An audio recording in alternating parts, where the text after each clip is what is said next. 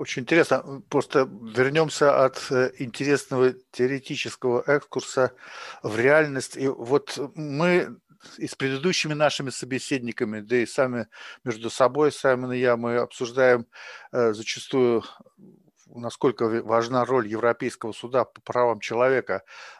Вот мы слышали, что вы работали в ЕСПЧ, и сейчас вот у вас есть какие-то дела в Европейском суде по правам человека, и какое место сейчас занимает ЕСПЧ в российской правовой системе? Мы помним вот ныне обсуждаемые требования, поступившие из Европейского суда в отношении Навального, и ответ Российской Федерации. Да, это очень важный был момент, потому что, ну, давайте я начну с такого, скажем, более теоретического вопроса. Несмотря на те поправки, которые были внесены в Российскую Конституцию, в текст Российской Конституции, я бы сказал, что надо отличать текст Конституции от Конституции. Скажем, в Великобритании текста нет, а Конституция есть. А в Советском Союзе текст был, а Конституции не было. Вот так вот, несмотря на те поправки, которые были внесены в текст Российской Конституции в прошлом году, сохраняется положение части 4 статьи 15 Конституции, которая относится к основам конституционного строя, и может быть изменена только с изменением Конституции в целом. Это такой блок, первая глава Конституции, который в силу самой Конституции нельзя менять вот через поправки. Так вот, согласно части 4 статьи 15 Конституции, международные договоры, общепризнанные принципы и нормы международного права являются частью российской правовой системы. Конвенция о защите прав человека и основных свобод, на основе которой действует Европейский суд по правам человека, является частью российского права в силу российской же Конституции. Существует попытка правительственных юристов обосновать, почему решения Европейского суда по правам человека по конкретным делам, в частности по обеспечительным мерам, не носят такого же статуса, какого носит непосредственно Конвенция о защите прав человека, на основе которых суд действует. Пытаются говорить о том, что конвенция, конечно, существует, да, мы ее не денонсируем, но вот решения суда, принятые на основании этой конвенции, они как бы вторичный характер носят. Прямо в статье 15 Конституции не говорится о решениях международных судов, там говорится только о международных договорах. Поэтому решения судов, они как бы не имеют такого статуса. Это, может быть, имела бы право такая точка зрения на существование в рамках Российской Конституции, но она неправильна с точки зрения Европейской конвенции, так как Европейская конвенция в статье 32 четко закрепляет право Европейского суда по правам человека толковать и применять конвенцию. То есть логика очень простая. Конституция интегрирует в российскую правовую систему конвенцию, а конвенция предусматривает, что она существует прежде всего в решениях Европейского суда по конкретным делам. И многократно и Российский Конституционный суд, и Российский Верховный суд за те 20 лет, что Россия находится вот в этом правовом пространстве, Совет Европы признавал, что, конечно же, решение Европейского суда по правам человека обязательно для России. И даже существует очень сомнительная, противоречащая нормам международного права процедура признания решений ЕСПЧ не соответствующими Конституции через Российский Конституционный суд. Но само наличие этой процедуры подчеркивает, что пока решение Европейского суда не признано противоречащим Российской Конституции, оно должно исполняться. Да, то есть однозначно, например, решение по обеспечительным мерам в отношении Навального должно исполняться. Но здесь мы приходим к тому, что текст – это одно, а правовая ситуация, правовые отношения – это другое. Да, решения Европейского суда по правам человека не исполняются Российской Федерацией, и это началось не с Навального. Знаменитая история, знаменитая, потому что она очень такая вопиющая, с Алексеем Пичугиным, который был приговорен к пожизненному лишению свободы, это руководитель службы безопасности ЮКОСа. Европейский суд по правам человека пришел к выводу, что суд над ним был несправедлив. Президиум Верховного суда отказался пересматривать приговор. Много других таких примеров. Я уже не говорю о том, что не принимаются меры общего характера. То есть после того, как Европейский суд по правам человека пришел к выводу, что та или иная проблема в российской правовой системе имеет так называемый общий характер, системный характер, системный характер. Общие меры должны включать в себя изменение законодательства, изменение судебной практики. Этого не происходит уже давно. по большинству проблем. И не только в России. К сожалению, мы пришли к очень четкому пониманию того, что если национальные власти не хотят исполнять решения Европейского суда по правам человека, то никто не сможет их заставить это сделать. Как мы оказались в этой ситуации? Это длинный разговор. Думаю, что свою определенную долю вины здесь несут все игроки, но ситуация такова, что многие государства, Турция, Азербайджан, Россия, не просто не выполняют решения Европейского суда по правам человека, а делают это сознательно. И вот история с Навальным, очень, естественно, интересующая российскую публику, она стала таким наглядным примером, что наглядным, в том смысле, что не только специалисты это увидели все, вся общество. Есть четкое решение ЕСПЧ, и есть позиция российских властей, которые даже не пытаются делать вид, что они выполняют это решение. Ведь они бы, например, как они могли бы выполнить это решение чисто формально? Они могли бы, например, освободить Навального, а потом задержать его по другому обвинению, например. Они даже не попытались этого сделать. Это такая вот сознательная, с прямым умыслом, если использовать уголовно-правовую терминологию, неисполнение решения суда. И международное право, оно не предусматривает каких-то карательных мер, которые могли бы быть применены в отношении государства, во всяком случае, вот в рамках Совета Европы. Потому что Совет Европы изначально задумывался как сообщество государств, объединенных едиными ценностями. В этом смысле Совет Европы предшествовал Европейскому Союзу, это было сразу после Второй мировой войны. Был консенсус понимания того, что ценности верховенства права нужны для процветания экономического, для дальнейшего развития европейских наций.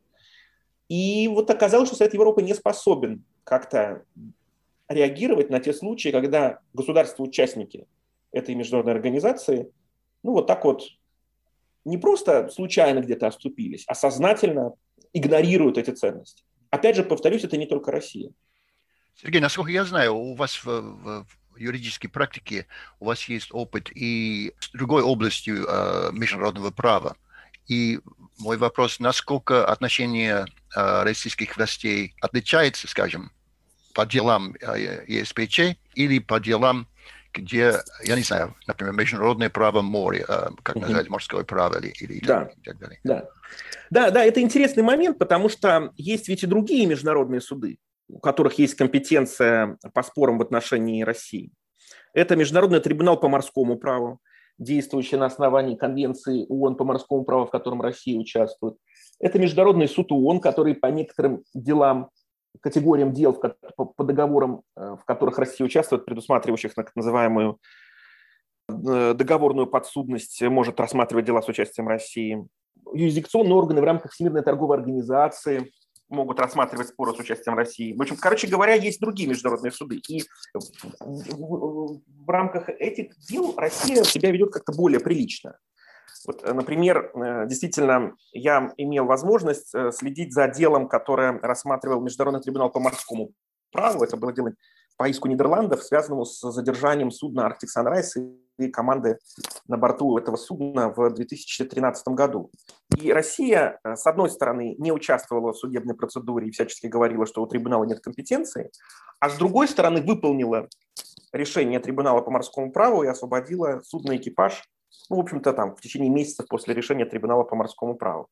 И аналогичная же ситуация произошла, когда речь шла о захвате украинских моряков, военных моряков, несколько лет тому назад в Черном море. И точно так же Россия не участвовала в процедуре, а потом выполнила решение.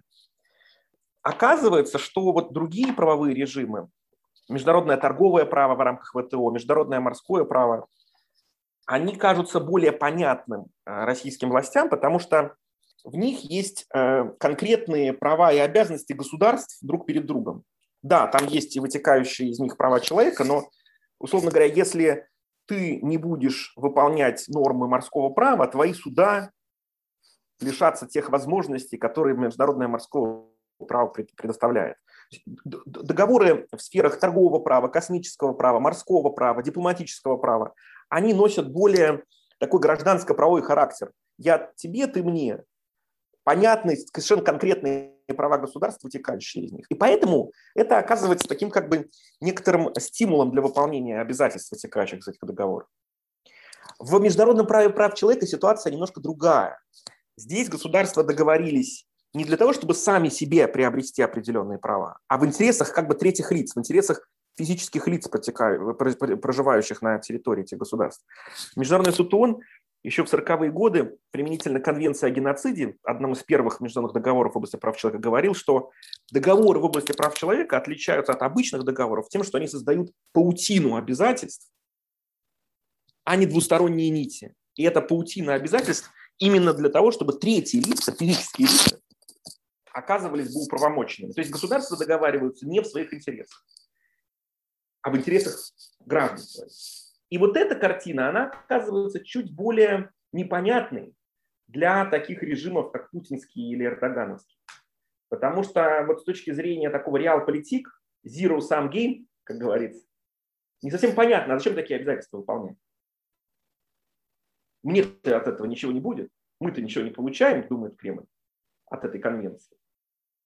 Это очень близорукая такая точка зрения, как и многие другие основанные на реал-политик позиции, потому что ну вот есть что-то большее, чем сиюминутная выгода. Есть что-то большее, есть определенные, можно назвать это репутацией, можно назвать это кармой, можно назвать это чем-то еще, но вот такие долгосрочные выгоды, которые мы видим, не знаю, когда посмотрим на Швейцарию, на Норвегию, на Нидерланды, на те государства, которые сознательно частью своей внутренней политики ставят соблюдение норм международного права. Для таких режимов, как путинский и эрдогановский, которые, как часто говорят, основаны на транзакционных таких вот договоренностях, трампистская, можно сказать, да, модель. Что мне от этого будет? Если ничего не будет, тогда я не буду ничего делать. Вот такая логика, она оказывается просто близорукой и недолговечной.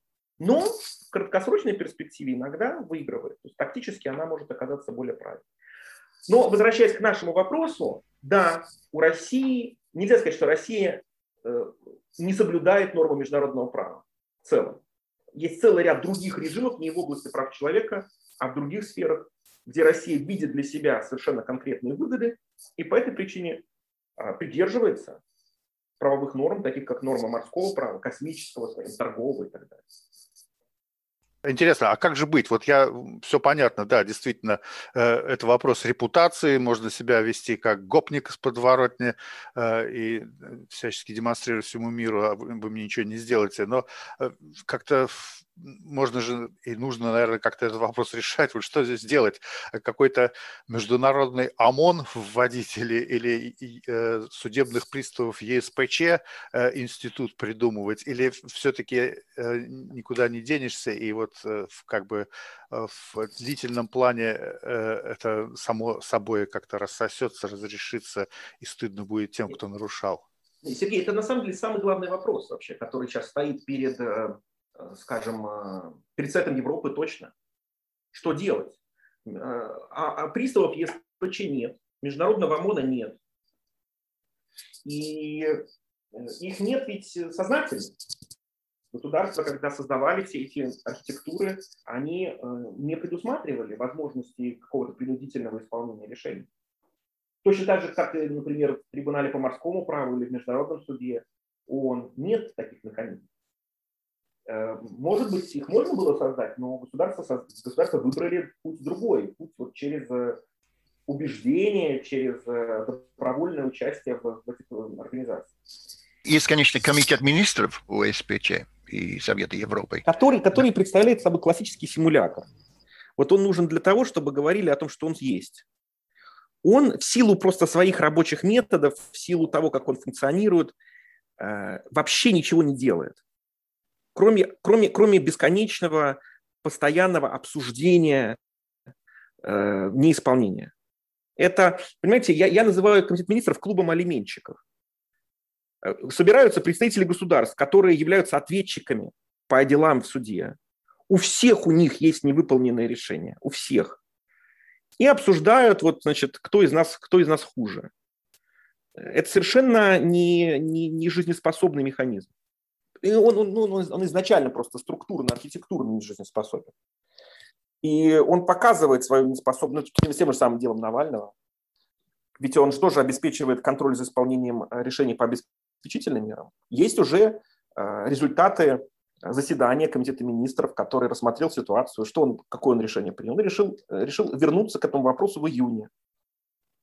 Знаете, есть знаменитая такая шутка по поводу Лиги наций и агрессии какого-то из режимов.